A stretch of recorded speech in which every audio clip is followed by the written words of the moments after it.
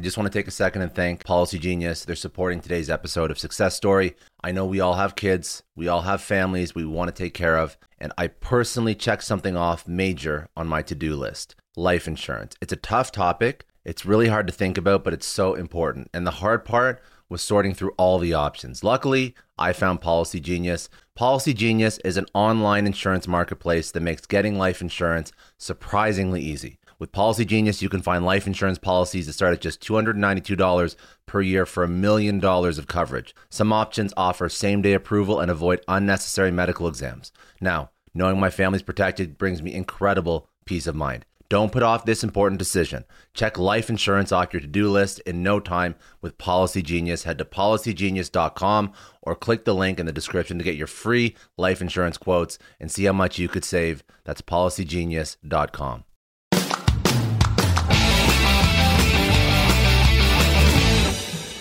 All right. Thanks again for joining me today. I am sitting down with the heavyweight champion of story, Raj Nathan.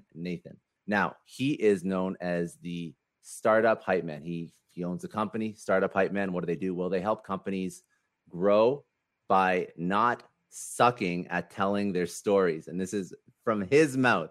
He helps companies grow by helping them not suck at telling their stories and standing out to their audience, standing apart from their competitors and breaking through in their category.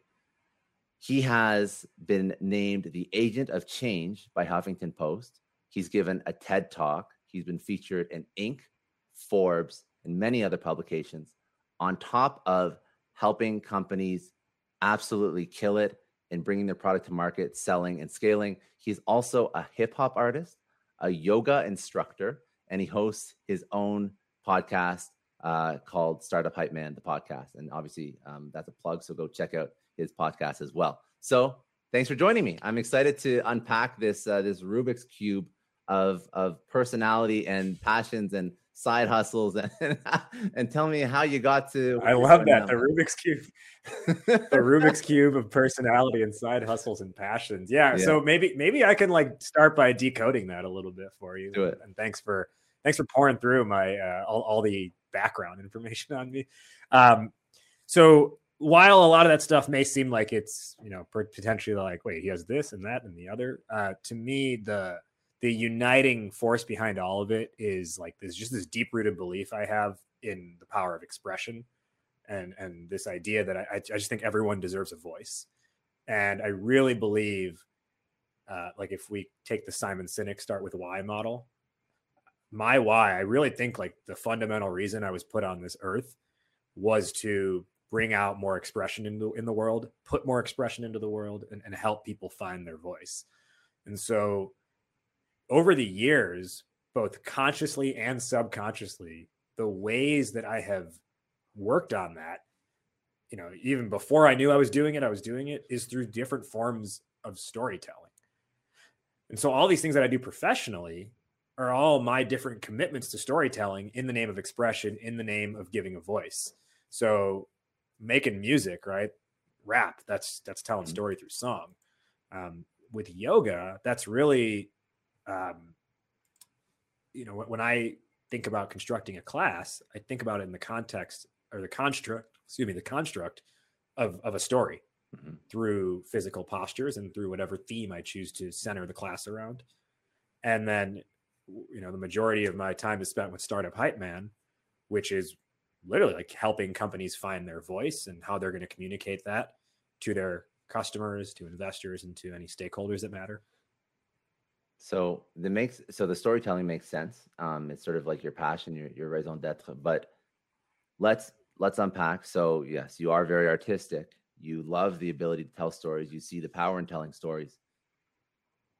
Not everybody who raps or does yoga translates that into a career in helping companies scale or even in SaaS, right? So walk me through your career. What led you to what you're doing now?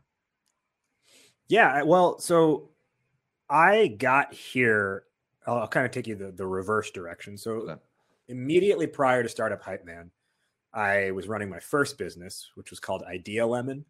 I had a co-founder for that, and we couldn't really get that off the ground. And what Idea Lemon was really helping individuals develop their personal brands. And the thing we focused on the most, and the thing I'd say we were the best at, was helping them figure out how do they communicate themselves at a personal level through their elevator pitch, right? Like your personal elevator pitch. What should that sound like when someone asks, what do you do? So that immediately preceded Startup Hype Man. And we had a lot of good strategies, but we just couldn't figure out a business model that was, that was going to make more money than it was burning. And so when that tanked, I got an opportunity to work with an incubator here in Chicago because they wanted me to come in and help their entrepreneurs with their like demo day pitches. And so that was really like the start of Startup Hype Man. But I think the seeds for it were laid unknowingly. The seeds for it were laid with Idea Lemon prior to that. And Idea Lemon started as a side project initially while I was working as a sales rep, as an account executive at a digital product agency. Mm-hmm. And what I did at that company, what we sold rather, was digital promotions for brands. So, I had experience selling to like Sears and Walgreens and some pretty big names, promotional content that they would put online to gather essentially like customer data for the most part. So think of like, usually if you're online and you see, or on your phone and you see like a scratch and win game that's branded by that has a brand behind it, or like a sweepstakes, or like a, hey, submit your photo into this contest. There's a good chance the company I was at was the technical arm and the creative arm behind bringing that to life. And so that's what we produced. And that company, which was called ePrize, rebranded to be called Hello World. That was my first job out of college, and in college I studied marketing. What and how did you understand the power of storytelling in sales? And the reason why I ask that is because I know a lot of people who sell who don't get storytelling. Probably most of your clients before they meet you, right? So not a lot of companies train on this well. I know that when I got into sales very early on in my career, I didn't really understand the power of storytelling and how that can really, influence a customer to come to a conclusion, as opposed to just listing off the features, advantages, benefits, or of the product, right? That's what you sort of default to, unfortunately, in a lot of sales organizations. So how did you come to this conclusion? So honestly, I think it came from like doing it poorly. Okay. So a couple of ways a couple of anecdotes I can share with that. When I was at that company, the digital company, I would spend a lot of my spare time just kind of like mocking up like what was our collateral. Mm-hmm. Even to the extent of like, like the one pager that explained a product, I was like, maybe I can take some assets we have and reorganize it so it actually shows like a customer's journey using this product, instead of just like, buy this thing because here's the features and the benefits of it. Yeah. And I think the biggest kind of like, oh man, like this needs to change moment was, while I was there, I was the lead on an RFP that we got for what would have been, if we won the deal, it would have been the biggest deal in company history. Like literally, I think it would have been like $10 or $11 million in year one, and with an annual renewal of roughly $10 million. So, I don't know how big this agency was, but that's not a bad deal. Well, yeah, it was very sizable. And I will tell you, it was such a big deal that I remember my boss telling me, like, if we win this, we're going to have to sit down and like restructure your comp plan because we might go out of business just paying you off. or you'd make so much money that you would literally never have to come in to work for the rest of the year. So that was how big it was. And it was with it was a major entertainment brand as well, like a worldwide entertainment brand. And we made it into the final three in the RFP, so they flew us out there to their headquarters, and we were at like their like production studio. And we pitched their executive team, which included the executive producer of one of the most popular television programs of all time.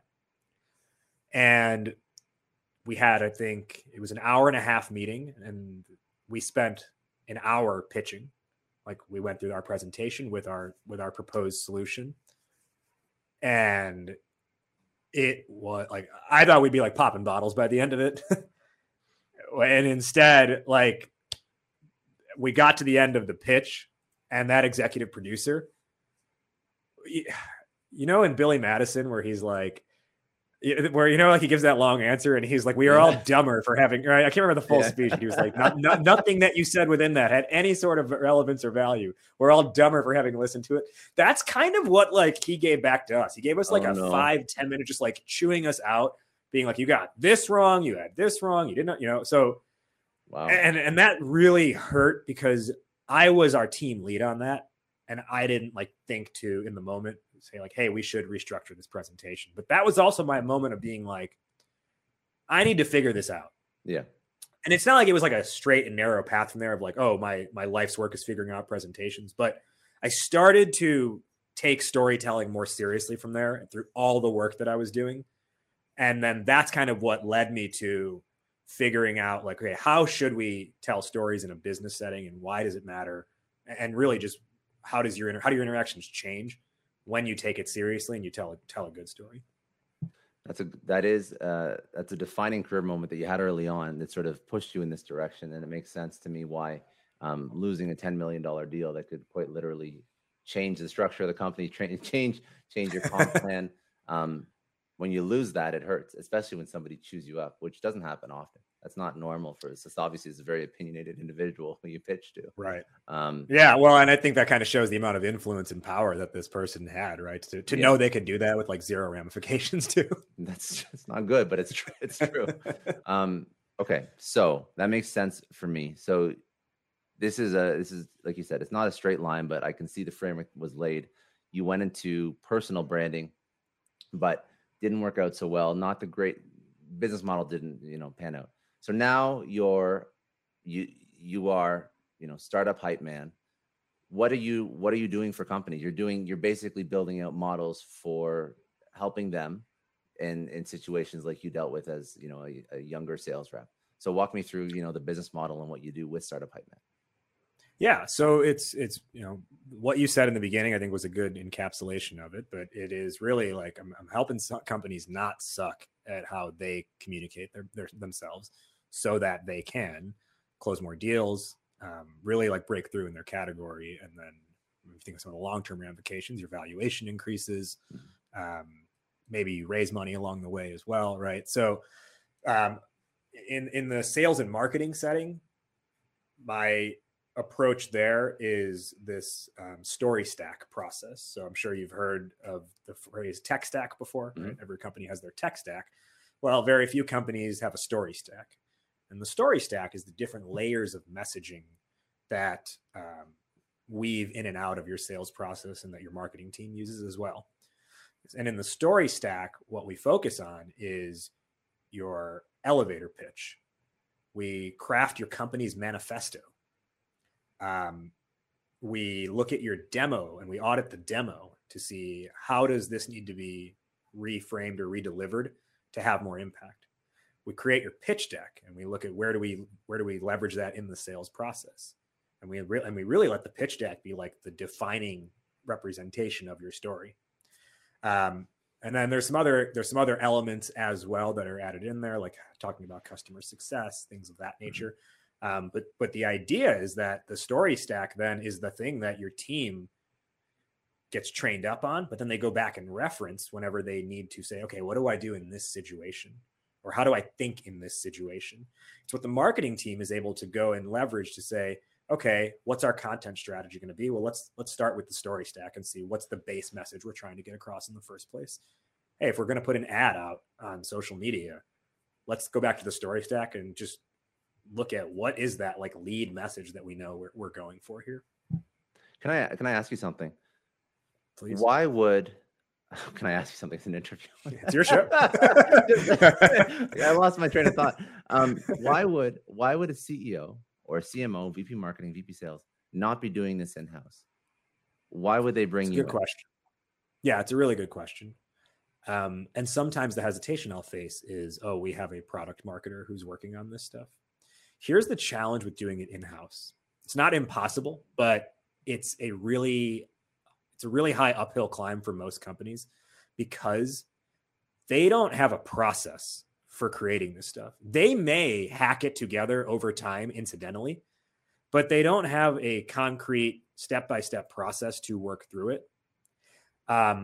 Oftentimes the internal resources are tied up with other things. So like if you think about a sales leader, are they going to commit the time to like figuring out the company's story when they have to get on and help close deals and manage reps pipeline, things like that?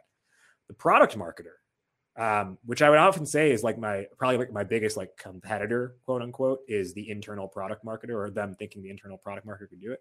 And I got a lot of love for the product marketers, and I love to work in collaboration with them. I think the challenge with them doing it on their own is their work is also pulled away from like figuring out like demand gen with webinars, right? And just like creating collateral.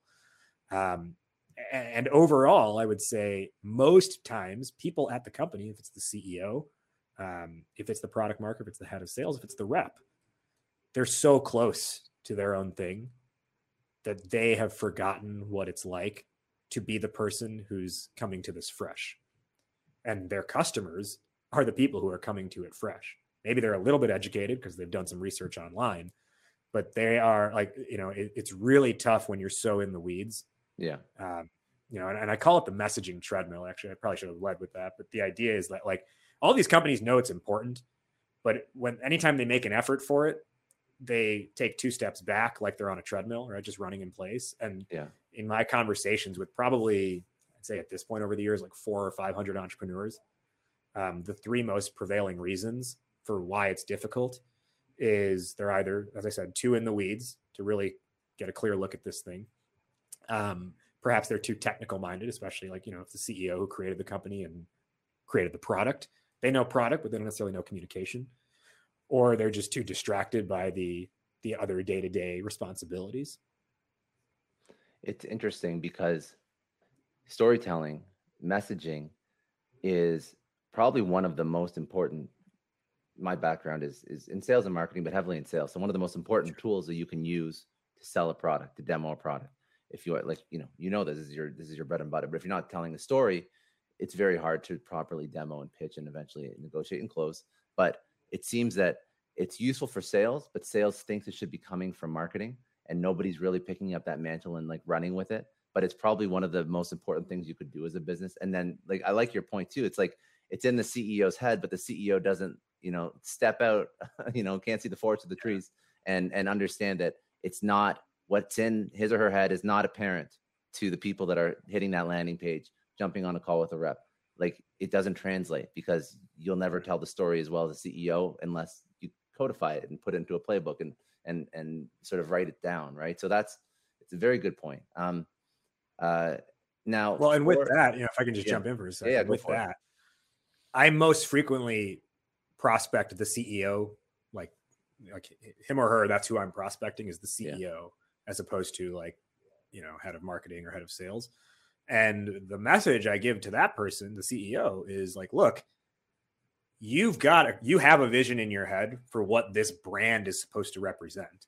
But what's happening is that vision is not being articulated in your team's day-to-day boots on the ground interactions with the messaging and the demos and the marketing. And so where I can come in is developing a scalable narrative that maps your vision to what's being said in that boots on the ground effort. So there's a couple things that I want to touch on. So the premise makes sense. Why companies aren't doing it makes sense. I want to touch on like best practices for building out this story. So what's your process at a high level? And then I also want to touch on like how to get people to adopt it and really buy into it. But you gave me some good points to run with that I want to bring up. So one of your points was don't think like an entrepreneur or executive, think like an entertainer. Explain what that means for people that don't understand the value of storytelling or even just break that down. Yeah, of course. That's really like the startup hype man, like guiding mantra is think like an entertainer. The idea behind that is the entertainer is solely concerned with their audience, right? They have one goal in mind: elicit an emotional reaction from the crowd, get them to feel something, get them to leave the arena buzzing about something.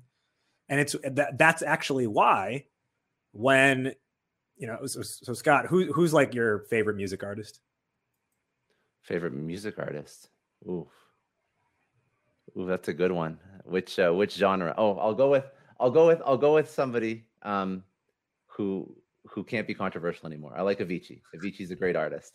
Sure. Rest in peace, right? Rest in peace. Exactly. Yeah. I'm not gonna name any people that are still around because I might I might stir some feelings, whatever. But Avicii, everybody loves Avicii. Okay. So levels Avicii, right? So when Avicii hits the stage, or when he did hit the stage,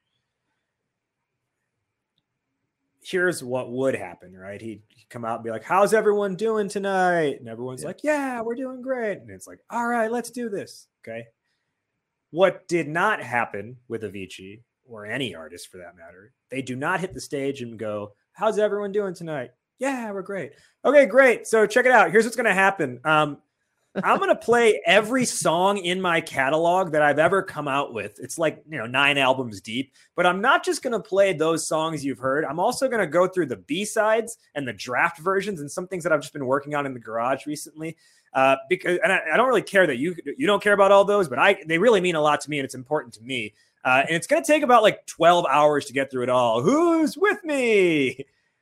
Even like the biggest Avicii fan is going to be like, all right, we got to get home at some point, right? They think about like, what's their set list?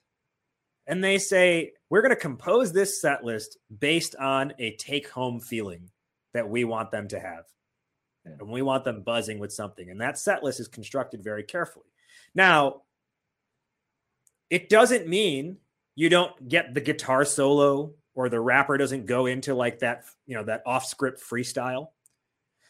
But the idea is that they're working within a construct, within a set list, which allows them the ability to go off script momentarily, but then come back to something. They didn't just like go in blind and be like, well, it's a 3 hour long freestyle. I don't know what I'm doing today. Yeah. Right. So they have that set list, and again, the actor will go off script if the scene demands it, but it's because the scene demands it, not because the actor demands it.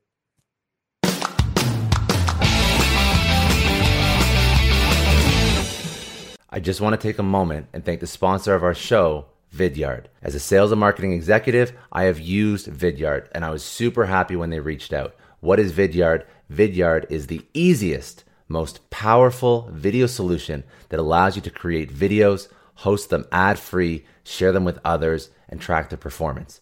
You could be recording videos for sales or marketing campaigns. This is about connecting your business, humanizing your business, and reaching out to your customers or your prospects in a way that allows you to communicate a message that is meaningful, authentic, and human. I've implemented Vidyard, used it in my sales and marketing campaigns with my teams and myself. You put a face to your name with the video. You record your face, your screen, or both. It could be used for prospecting, follow-ups, product demos. You upload, you embed these videos into email campaigns, landing pages. You can include interactive elements to personalize the video, increase engagement, add call to actions, and then of course you have to measure, make sure it's working.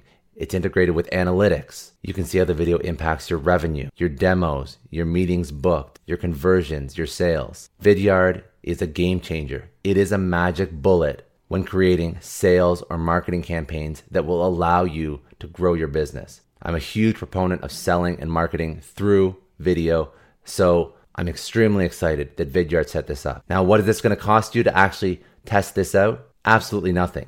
Let me explain. So Vidyard set up a link for everybody listening to this podcast. Go to vidyard.com/Scott. If you go to vidyard.com/Scott, you can use Vidyard for free. They made this link. There's no promo code needed. Signing up is as easy as possible. Go to vidyard.com/Scott. You can use it completely free. Today, you can start using it, start integrating it into your sales or marketing or outreach strategy. And if you use this link, you will also get, as a bonus, their 2021 B2B Video Trends Guide that speaks about how to use video to grow your business. Vidyard has literally changed the game in terms of outreach. sales, and marketing. So do yourself a favor, especially because they're giving it to you for free. Hit that link, vidyard.com/Scott, and try it out.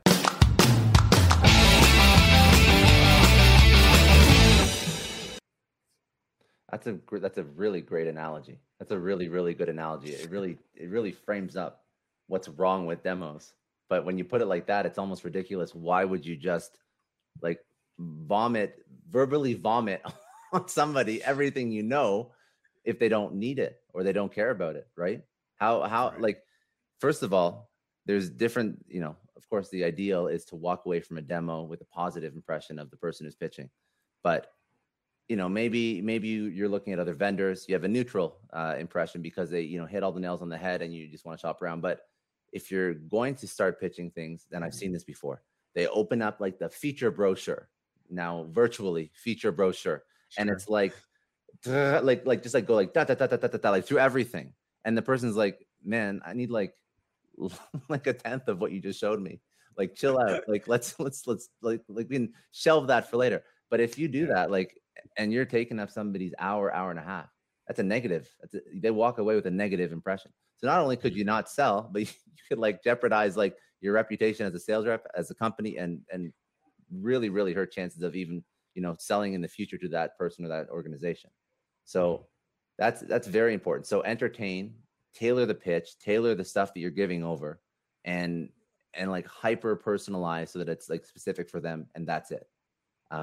But well, and even within that, I think what's important there, the operative word you use there is tailor it, right? I think there are there's almost the other extreme that people fall into where they're like, well, every person is different, so I'm going to have nothing baseline to work off of, and I'm just going to, go with the flow. But that's not, like, tailoring means you had a suit that you adjusted for the situation, like for the event you're going to, or because you gained a couple of pounds, you brought out the sides a little bit, or vice versa. It doesn't mean you don't even have a suit or a dress to begin with. It means you had some base clothing that you adjusted to the situation. And that's, I think, the other extremes people fall into is they don't even know what the starter clothing is, the starter material is, and then they're just doing everything on the fly. Yeah. Very smart. Okay. So let's talk about elevator pitching. What is is how you pronounce it? The key pasa. Is that it? Key pasa. Key pasa. Oh, geez. You clearly don't know any Spanish. I don't know any Spanish. And that's anyways, that's embarrassing. The Key pasa elevator pitch framework. Yeah. So let me just give some context to that. So in my process, we always start with what's your elevator pitch. And the reason for that is everyone at the company, not even just sales and marketing, everyone at the company should know what to say to answer the question, what does your company do? Right? Most companies, everyone says something different. That should be a pretty unified front there. Like, that top line message about your company should be pretty unified. Yes, one rep may have a slight personality tweak to it versus another, but generally the message should be the same. And it's not just that the elevator pitch represents what do you answer for what do you do, but it's actually like the foundation for all of your brand communication, right? Like, that is the movie trailer where, and the movie is the deeper interaction with your company, with your product, with your brand. So while it may just be, while it is the answer to what does your company do, it's also, the elevator pitch is also what you deliver when you're on your demo call and you need to give that introduction to your company. Mm-hmm. Your elevator pitch is also what you build your pitch deck around, right? Like, it is the core, and the deck is an extension on the value delivered in the elevator pitch. The elevator pitch is also what your marketing team leverages for the materials they create. And that's why I'm very intentional. That formula I created, the Key pasa pitch method, it's like all of these things funnel back to Key pasa, and I'll get into what that means in a second. Mm-hmm. And the idea is that you become a better storyteller by consistently not only like having that hardline message in that formula, but then also knowing throughout a sales process, throughout a demo call, speaking in like subversions of Que Pasa specific to the, the nuanced situation. So what Que Pasa means in Spanish, which I think we've just identified, I need to get you some lessons obviously on Babbel or something. Yeah. So Que Pasa in Spanish just means, it's like a colloquial way of saying like, what's up or what's happening. So like, hey, Que Pasa, amigo? It's what you'd say if someone like comes to hang out with you, right? Oh, what's up, man? And this is something that I came up with several years ago when I was looking at like, where is there a gap in how people are talking about their companies and how they're pitching and presenting what they do? And so what Que Pasa represents is an acronym, the second half of it, PASA, PASA, which stands for problem, approach, solution, action. Problem, approach, solution, action. Okay. That mode of communicating is inherently buyer focused. It is inherently audience driven, because what you're doing when you lead with the problem first, you're creating context and frame of reference for why you should exist, why you're talking about this in the first place. But most importantly, you generate and you lead with empathy. Mm-hmm. And because I know a lot of entrepreneurs listen to this show, and NetSuite has been a huge supporter for entrepreneurs, for business owners, because there's one thing that we all know. Business is about making money, and it's about your bottom line. And the less you spend on the nuts and bolts of running your business, the more profits you keep. But these days, everything is costing more. Supplies, people, shipping. It squeezes your margins. And I've been there, juggling multiple systems for finance, inventory, you name it, each with its own costs and its own set of headaches. That's why I made the switch to NetSuite by Oracle. It's changed our company. Think about it. NetSuite is one of the top financial systems out there. It puts your whole business on one platform, accounting, finance, the works. One data source for everyone. There's no more mismatched info. And because it's in the cloud, it slashes your IT costs. No more servers, no more updates. Just access NetSuite from anywhere. With one integrated suite, your overhead drops big time. And here's the real win. Efficiency. Everything's connected in NetSuite. Costs are ridiculous lately. Find a proven way to reduce your expenses and get better performance out of your team. It's a no-brainer, and that's what NetSuite offers. Over 37,000 companies have figured this out already. You have to join them. Right now, through to April 15th, NetSuite's got an incredible, flexible financing plan. Check it out and see the savings yourself at netsuite.com/Scott Clary. That's netsuite.com/Scott Clary. Hiring as a small business owner is a major pain. That's why LinkedIn is supporting today's episode. You need people with the right skills and experience, but finding them can take forever. It is incredibly frustrating to keep seeing candidates who just aren't a good fit, and that's why LinkedIn Jobs has been a game changer. Let me tell you a little story. We needed to hire a graphic designer, somebody with specific tech and software knowledge and the ability to truly understand our brand. And I started with all the usual job boards, and it's the same old story. Tons of irrelevant applications. No one's really matching my needs. I tried LinkedIn Jobs, and the quality of candidates was just on another level. People with impressive portfolios, relevant expertise. I finally felt like I was interviewing the right people. That's truly the power of LinkedIn's massive professional network. You're tapping into this huge pool of talent you simply wouldn't find on other sites. It's about finding those niche candidates you actually need. And with the right people in front of you, hiring becomes a breeze. Did you know that 86% of small businesses find a qualified candidate on LinkedIn Jobs within 24 hours? That is how well their system works. Honestly, do yourself a favor and try LinkedIn Jobs next time you're hiring. You can post your job for free at linkedin.com/excellence. That's linkedin.com/excellence. Terms and conditions apply, but it's definitely worth trying out. I don't know about you, but the idea of being harassed, scammed, or even worse, all because somebody found my personal information online, that's terrifying. Our political opinions, our addresses, even stuff about our families, it's out there for anyone to grab. And did you know that data brokers are allowed to sell information on over 98% of Americans? It's scary stuff. That's why I've partnered with Delete Me. I personally use Delete Me. They're a big friend of the podcast because I put myself out there online. So safety is a huge concern. hard. It's really scary how easy it is to find someone's details and information, but Delete Me creates a layer of protection that we all need. You tell Delete Me what you want gone, and they make it disappear from those sketchy data broker sites. And Delete Me doesn't stop. They constantly monitor the web to keep your information off those lists. It's like having a privacy watchdog that never sleeps. You need to take control of your data and keep your private life private by signing up for Delete Me. They're giving a special discount for all Success Story podcast listeners. Get 20% off your Delete Me plan when you go to joindeleteme.com/success and use promo code success at checkout. The only way to get 20% off is to go to joindeleteme.com/success and enter code success at checkout. joindeleteme.com/success. Hey everyone, I just want to take a second and thank the sponsor of today's episode, Heaven Hill Bottled and Bond Bourbon. Now, I don't have a lot of liquor sponsors on this show. Heaven Hill Bottled and Bond is actually one of my favorites. I've drank it for a few years now, and this is why we actually decided to work together. Heaven Hill Distillery, family owned since 1935, is a great entrepreneur story too. So there's 5 brothers. They filled their first whiskey barrels back in 1935, and their legacy still lives on today. Heaven Hill Bottled and Bond is aged over 7 years. That's 3 more than required by the Bottled and Bond Act of 1897. This means the best quality, the best purity, and the best consistency. This is not just average bourbon. It's the winner of the double gold medals at multiple 2023 World Spirits competitions, and they've won the very prestigious Triple Still Award. It's a very big deal in the liquor and bourbon world.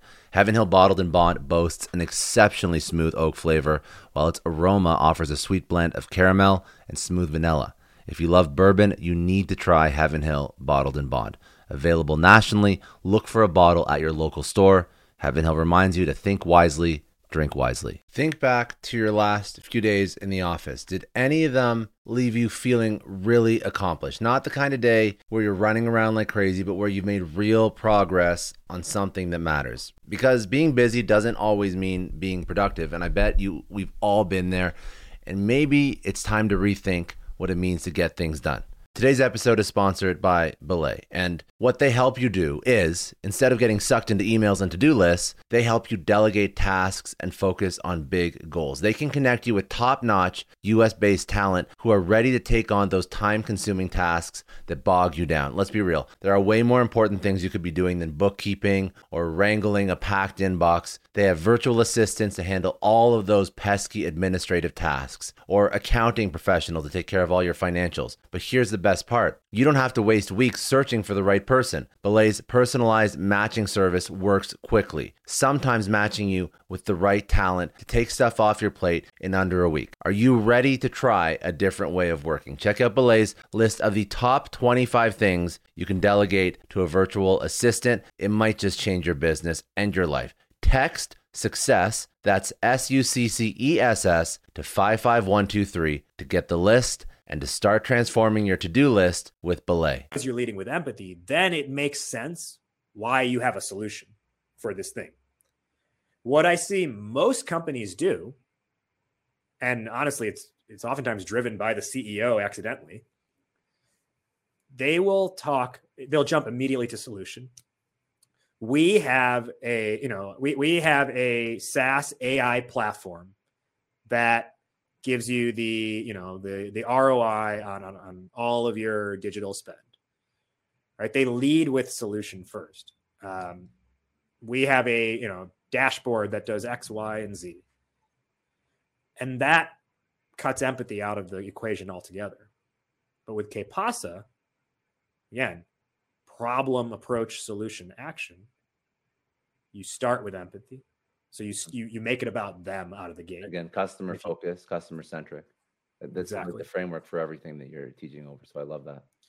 Yeah. And again, while it's your hard elevator pitch, that idea of communicating, Kpasa, right? It's also how you can demo every aspect of your product when you do get to that component, or when you get to that part of your process, right? So what you'll see on a lot of demos, which are just like horrible, is the person will say, we'll just be like, okay, here's this feature, here's what it does. This widget down here does this thing. Yeah.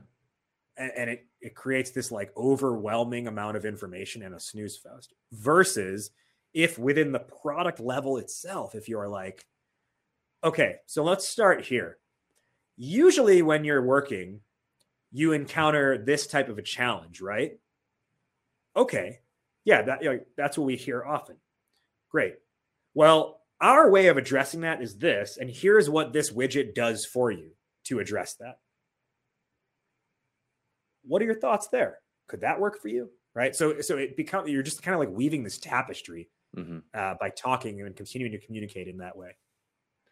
Now, what I like about this is it forces you by using so it is customer centric, customer focused, and it's still forcing you to be concise and succinct by building from an elevator pitch versus just because you can be customer focused and not have a true direction or be succinct or be concise. And I think that can confuse people when you're trying to create this like replicable message across sales and marketing.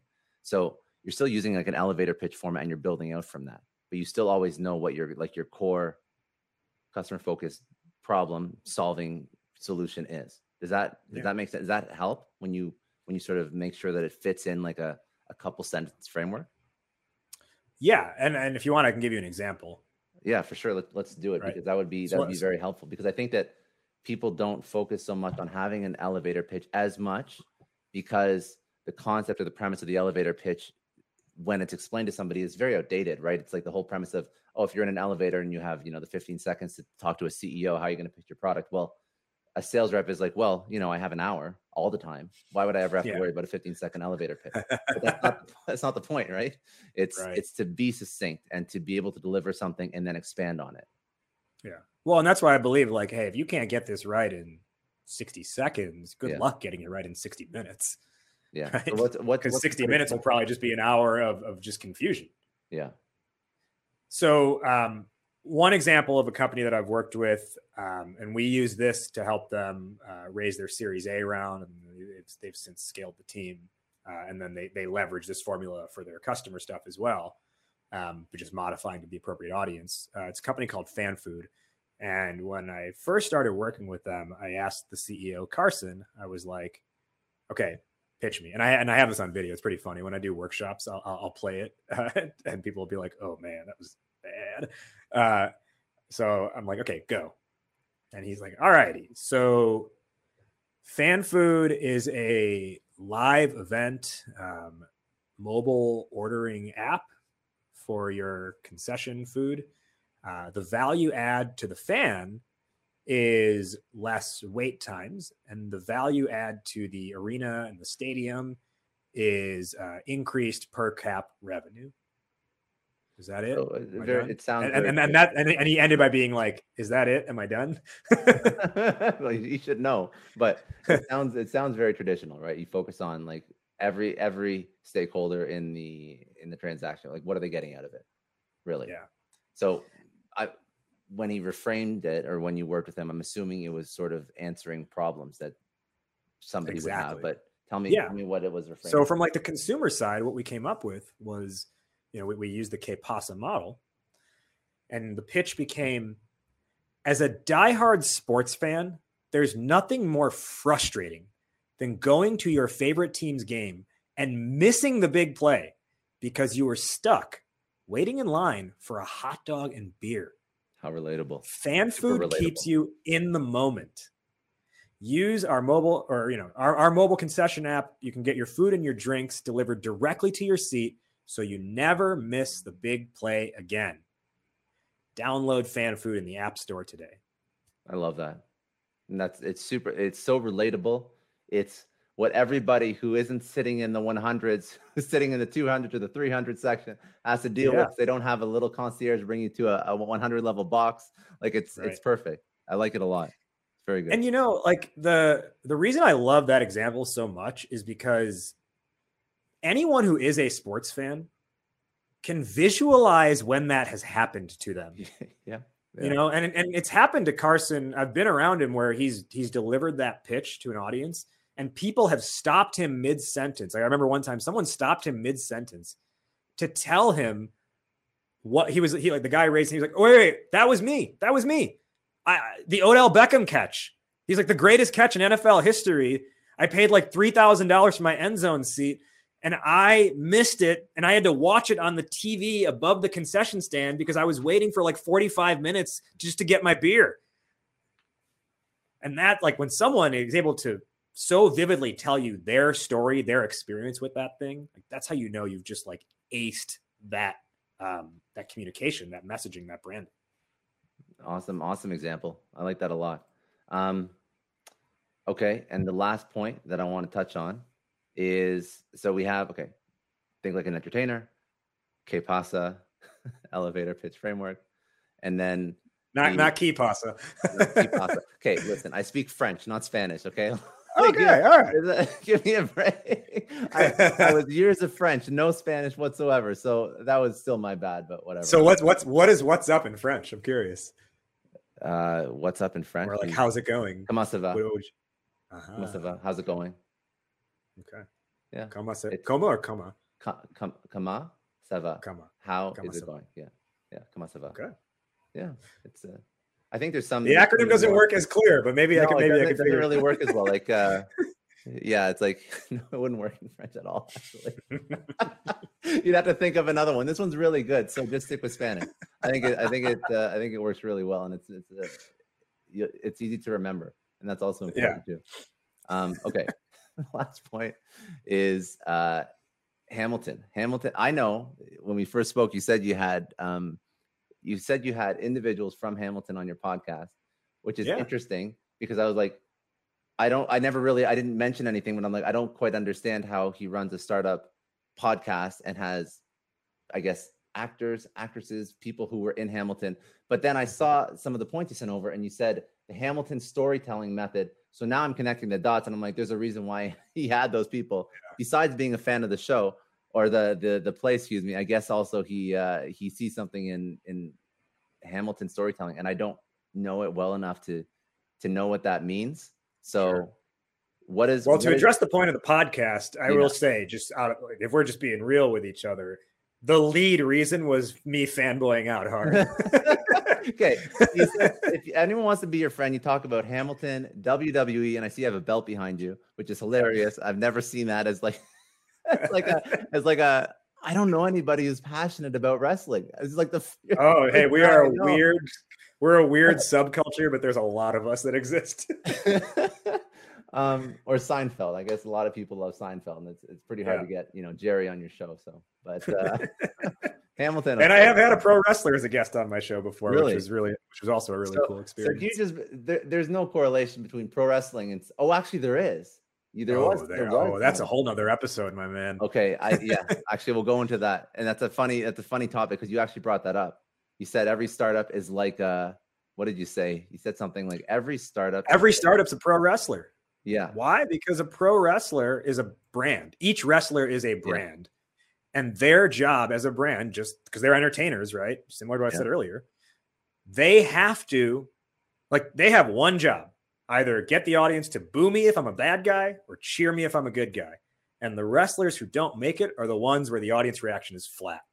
And I would say in a business setting, it's the same thing. If your reaction is flat, you're doing something wrong. If they're booing you, if they don't like you, you at least know you've created opinion that they don't agree with. That's very you want them to cheer you, but if they don't like you, you've at least created a stance and a position. And I think in wrestling, everyone's vying for the championship belt, right? And just in business world and startup land, what's the championship? It's getting acquired. It's IPOing. It's exiting, right? Everyone's vying for that championship. It's the strangest analogy I've ever heard, but it's not wrong. So, all right. Hamilton storytelling method for winning sales decks. What does that mean? What is the Hamilton storytelling method? I haven't seen it yet. People that hear this that have seen it are probably like, what's wrong with you, Scott? And I've heard that from a lot of my friends and other people. It's on Disney Plus now. It's pretty easy to watch. Dude, I have Netflix. I have Prime. I have, what else? I have Hulu. I have some anime subscription that I don't even use. It's my girlfriend's. Like, I have too many subscription TV channels. I haven't gone into Disney Plus just because I figure, like, Apple TV. It's just too much. Is I don't need 6 subscription TV channels. I know. But I haven't watched The Mandalorian yet, which I'm actually very sad about that. So when I get I Disney haven't Plus seen for it The either, don't worry. Mandalorian, then I'll get Hamilton as well. Anyways, Yeah. so I think if you subscribe to Hulu, you get a discount on Disney Plus, just so you is know. that true? I didn't know that. Yeah. Because when you get Disney Plus, you automatically get Hulu and like ESPN Plus with it. That's true. That's true. So anyways, so if you haven't seen it, I'm sure you've at least heard about it, right? And maybe you've heard a song or two in there, but here's the short version of it. And I will honestly say, like, this methodology is also a podcast episode in its own, and I've done webinars on it as well. If you look at the storytelling of Hamilton, I saw that and I was immediately taken by it, and then I studied it and said, hey, this works really well, and I think it's the best framework for putting together a presentation in your sales process. And the idea with Hamilton is essentially it's broken out into like 4 or 5 parts. You have the first thing they do is they give away the ending right out of the gate. So you'll listen to it. It's not the biggest thing if I tell you this, but the show opens. Yeah. The show opens with Aaron Burr, who's Hamilton's character foil, and everything is in song. But his opening line, as the curtains open, is he says, "How does a bastard, orphan, son of a whore, and a Scotsman, dropped in the middle of a forgotten spot in the Caribbean by Providence, impoverished in squalor, grow up to be a hero and a scholar?" So like that's their thesis statement up front. They're like, hey, how does this guy who came from nothing go on to become an American legend? So that's what you're in for right away. Like that's what we're going to answer over the next 3 hours, essentially is what they're saying. And then the final line in that first song is Aaron Burr saying, "I'm the damn fool that shot him." Right? So they give away the ending right out of the gate.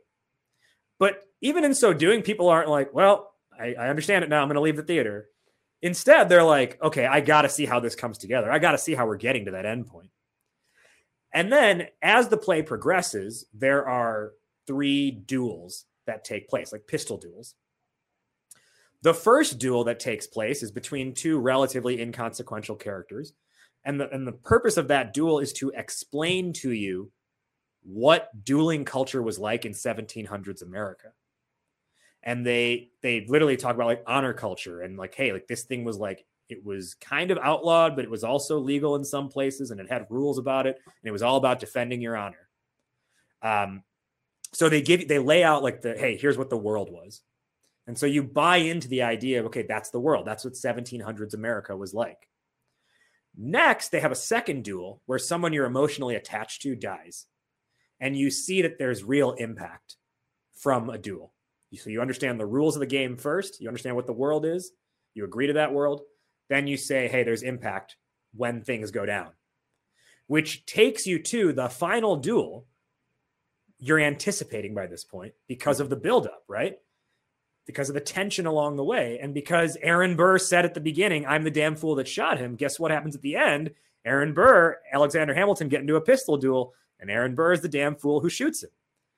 But rather than leaving the theater being like, "Oh my God, I can't believe he would die," or being like, "I can't believe the vice president would shoot someone," instead, you are leaving reflecting about and talking with your friends who you came with about the life and the legacy of Hamilton.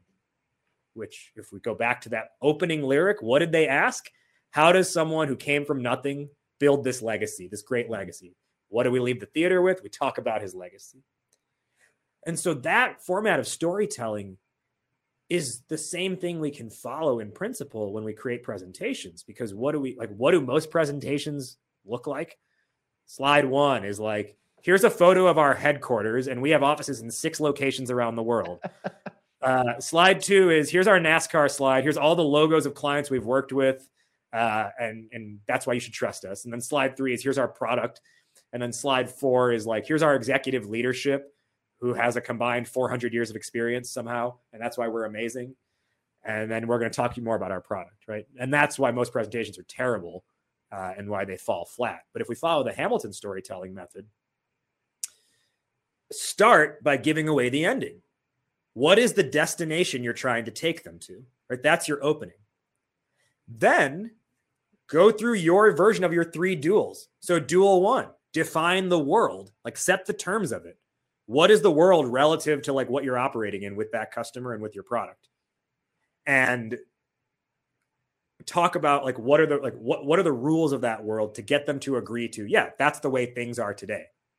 Then you introduce change into that world. And that's where that second duel comes in. It's like, hey, there's real impact if you don't do something about this. Mm-hmm. And there's trade-offs if you don't do something about it, but there's real gain if you do something about it, which brings you to the inevitable ending, your third duel, where you deliver your solution, your product, and you talk about why it works and why it makes sense. But because of the structure to that point, right, just like in Hamilton, where you anticipate the ending and you want to get there, in the same way, your buyers, they anticipate that's your ending and they want to get there versus being like annoyed that they get there. And if you follow this framework, the interesting thing is that the first 50 to 70% of your presentation, you're not ever talking about your product. You're just setting the ground rules, mm-hmm. and you're talking about the idea of doing something and the idea of not doing something. And then you get to that third duel, 70-ish% in, where you're like, here's our product, here's how we solve for that. And that mode of delivering presentations is, I mean, the companies I've worked with, like we've had a company in Australia take that, build a presentation around that, go to the largest provider in their industry with a presentation like that, and walk out with the CEO of the largest provider in the industry saying, you guys really understand our business and let's get a letter of intent together. Mm-hmm. Right? They walk out of that meeting with a letter of intent. Very impressive. And the other thing I think just to quickly point out is, when I realized that method, I also saw it reflected in other places where stories are told well. So 2 other places you can look at that follow it very closely.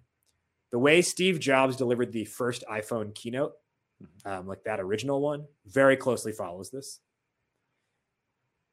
The way Martin Luther King Jr. delivered his famous I Have a Dream speech, almost to a T, follows this framework. And he moved, hundreds of millions of people. You're worried about moving one person on a Zoom call, mm-hmm. right? And I think what's interesting is with MLK, we all know it as the I Have a Dream speech, right? It's a 16-minute speech. He doesn't say I have a dream until 11 and a half minutes in. And we know it as the I Have a Dream speech. So if you think about your product, how do you get people being like, Scott's product? I know it as the Scott's product. You delay talking about Scott's product. Yeah. Yeah. Very, very smart. Very smart. Thank you. Those are really, really strong takeaways. I'm glad, I think that, like you mentioned, each one of those you can go on for like an hour in all seriousness and really, really go granular. Yeah, I tried to condense it as much as possible, so hopefully it didn't. It was really, really good. Really happy. I'm really happy with this one. I want to, we've been on for about, let's say 45, 50 minutes. So we do have to wrap this up because most people don't listen past an hour. That's a long podcast. But I do like to tee these up with a couple just quick questions about, your experience as an entrepreneur. You can do them a little bit rapid fire if you'd like. Before I pivot, and I will get to all like your socials and your website and by the end of the podcast. But before we pivot, is there any other things that you want to talk about with, Startup Hype Man, or any of the work you're doing or storytelling or anything that you didn't have a chance to bring up? Yeah, I think, I would just ask people to, connect with me on LinkedIn. I love talking about this stuff. I love, just giving out advice on this stuff. So linkedin.com/in/Rajiv Nathan. And I'm sure you can throw that link in the notes as well. You got, it'll all be there. Yeah. And then the other thing too, I want to just let people know, I know it's tough to gather all this stuff like while you're listening. And if you're like me, then you listen while multitasking and like grocery shopping or working out or something. And you probably didn't like pause to like write down notes at that moment. So if that's the case, and you want to like recap some of this stuff, we talked about the K-Pasa method today. So for everyone who's listening, I put together a guide that walks through the K-Pasa formula, explains it in detail, and also gives some prompts for how to create your own. It's just a quick 1-page document that you can scan over yourself. And that is available at startuphypeman.com/Scott. So super easy URL, startuphypeman.com/Scott. And I'll link that in the show notes too. So that's awesome. Yeah. Thank you for I didn't even realize you put together a custom URL. So I appreciate that for you. That's good. I got you, man. No, that I don't ask because some people are lazy and they don't feel like doing it, but like that's useful. That's very useful. I started doing it because I was like, well, this, what's an easy thing to remember? Well, maybe the person's name is a really easy URL. It's usually a pretty good start, Okay. So a couple rapid fire, just as an entrepreneur, career advice for somebody who wants to pursue a career similar to yours, consulting, or acting as an agency, I guess. Career advice for someone who wants to pursue something like consulting or starting an agency. Really emphasize and prioritize learning. Be willing to go outside of conventional methods to learn, like look at unconventional resources like I have, and be willing to challenge your own knowledge. So one of the things that I think annoys me about like the, whatever you want to call it, the subject matter expert world is people come up with something, but then they become known for that. And so they can never challenge that thing. And so I would just say like, my stuff, like these are frameworks I've come up with, but I also am constantly like pressure testing it to see like, does this still work? Do I need to make changes to this? Right. So just be willing to challenge your own knowledge. And I would add on something to that. I think that's an incredibly smart thing to advise someone. If you are learning from somebody who doesn't challenge their own knowledge, don't learn from them. Find somebody else, because if they're not able to look inside and to have a little bit of self-awareness that there's other options out there, or maybe it's outdated, or maybe they're off, or maybe maybe it's not as good as it could be, and they're just preaching that they're the only way, especially in the subject matter expert thought leader space. I would steer clear of them, because nobody who I've ever had as a mentor has ever said, who's actually helped me, has ever said, my way is the only way to do it. In fact, a good mentor tries to teach you how to learn for yourself. I think that's probably the most useful thing you take away from a mentor. Okay. One myth about demos or sales that you'd like to debunk. A prevalent myth that you see happen a lot. It could be a really bad habit. Yeah, that the purpose of a demo is to show them your product. Good one. I would challenge everyone, go as long as possible in your call without showing your product, and show as little of it as possible. See where that gets you. Good one. A lesson that you would tell your younger self. Whew. Remove your ego. Good. Very good one. Very good one. And a resource or resources that you would suggest people go check out that have helped you. Well, like watch Hamilton. I feel a little victimized here.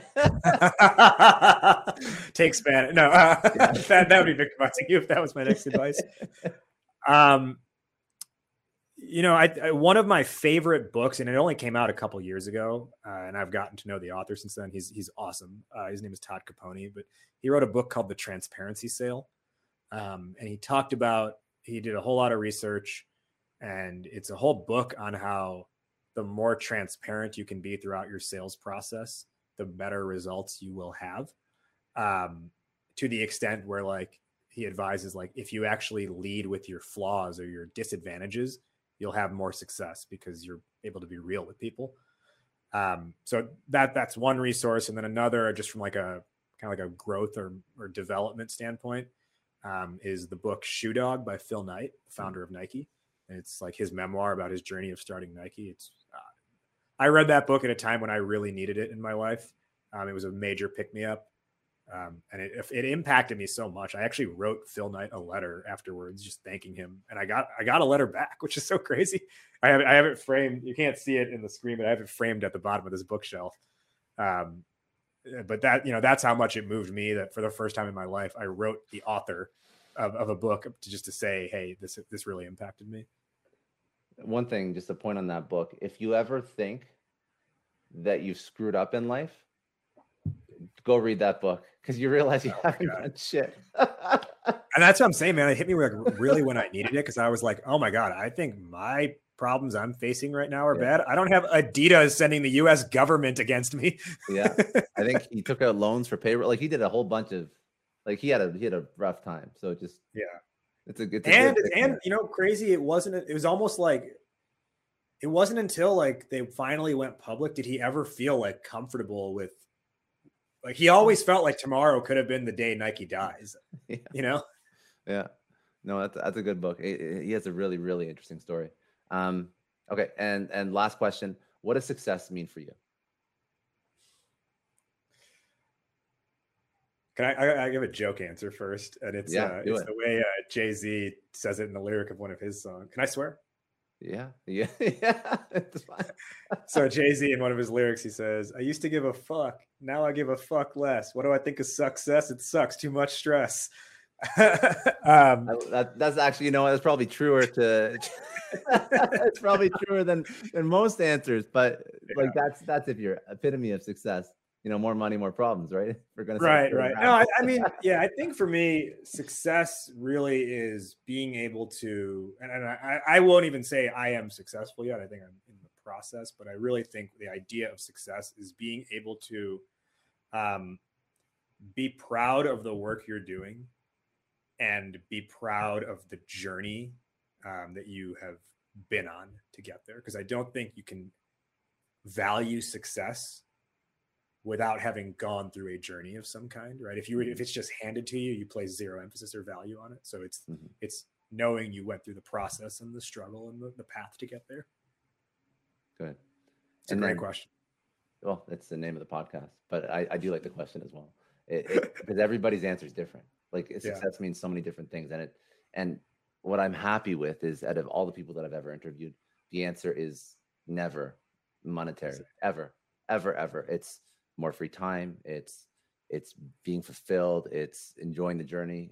There's a lot of different answers, but it's always like, it makes you think about, I would consider to most people who are starting in their career, you are quite successful, and there's levels of success beyond you and whatnot, but it doesn't really matter, because you see that at every level of success, the thing that people value the most is actually not the money, because I'm sure, you see byproduct. Yeah.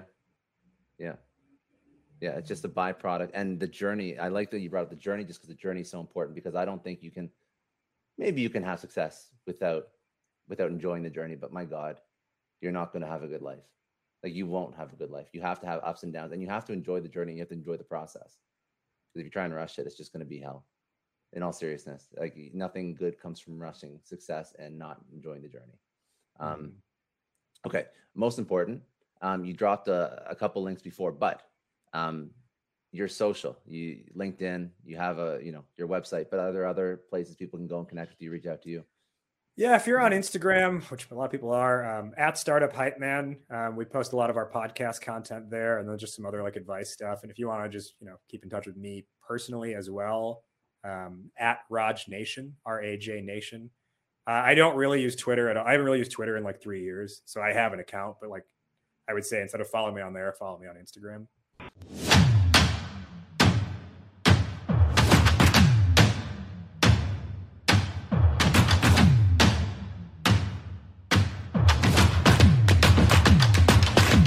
I know a lot of entrepreneurs listen to this show, and NetSuite has been a huge supporter for entrepreneurs, for business owners, because there's one thing that we all know. Business is about making money, and it's about your bottom line. And the less you spend on the nuts and bolts of running your business, the more profits you keep. But these days, everything is costing more. Supplies, people, shipping. It squeezes your margins, and I've been there, juggling multiple systems for finance, inventory, you name it, each with its own costs and its own set of headaches. That's why I made the switch to NetSuite by Oracle. It's changed our company. Think about it. NetSuite is one of the top financial systems out there. It puts your whole business on one platform: accounting, finance, the works. One data source for everyone. There's no more mismatched info. And because it's in the cloud, it slashes your IT costs. No more servers, no more updates. Just access NetSuite from anywhere. With one integrated suite, your overhead drops big time. And here's the real win. efficiency. Everything's connected in NetSuite. Costs are ridiculous lately. Find a proven way to reduce your expenses and get better performance out of your team. It's a no-brainer, and that's what NetSuite offers. Over 37,000 companies have figured this out already. You have to join them. Right now, through to April 15th, NetSuite's got an incredible, flexible financing plan. Check it out and see the savings yourself at netsuite.com/Scott Clary. That's netsuite.com/Scott Clary. Hiring as a small business owner is a major pain. That's why LinkedIn is supporting today's episode. You need people with the right skills and experience, but finding them can take forever. It is incredibly frustrating to keep seeing candidates who just aren't a good fit, and that's why LinkedIn Jobs has been a game changer. Let me tell you a little story. We needed to hire a graphic designer, somebody with specific tech and software knowledge and the ability to truly understand our brand. And I started with all the usual job boards, and it's the same old story. Tons of irrelevant applications. No one's really matching my needs. I tried LinkedIn Jobs, and the quality of candidates was just on another level. People with impressive portfolios, relevant expertise.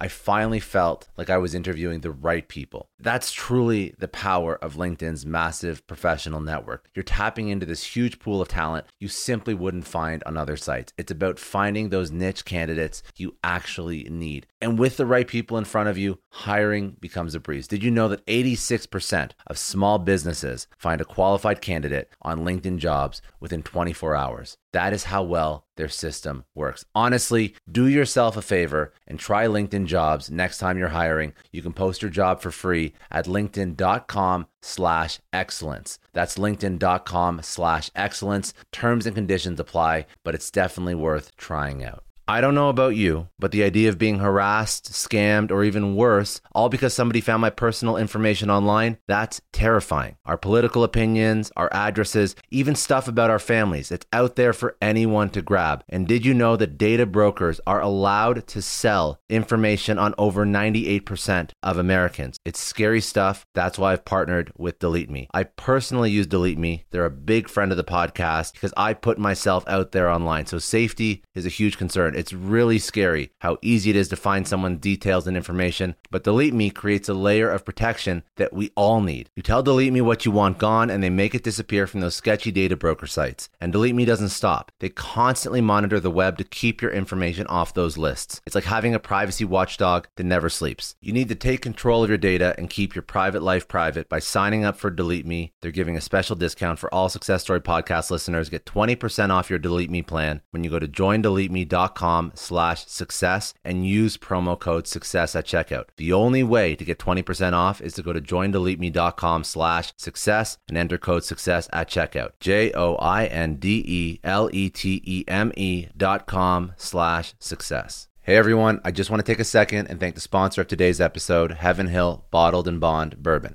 Now, I don't have a lot of liquor sponsors on this show. Heaven Hill Bottled and Bond is actually one of my favorites. I've drank it for a few years now, and this is why we actually decided to work together. Heaven Hill Distillery, family owned since 1935, is a great entrepreneur story too. So there's 5 brothers.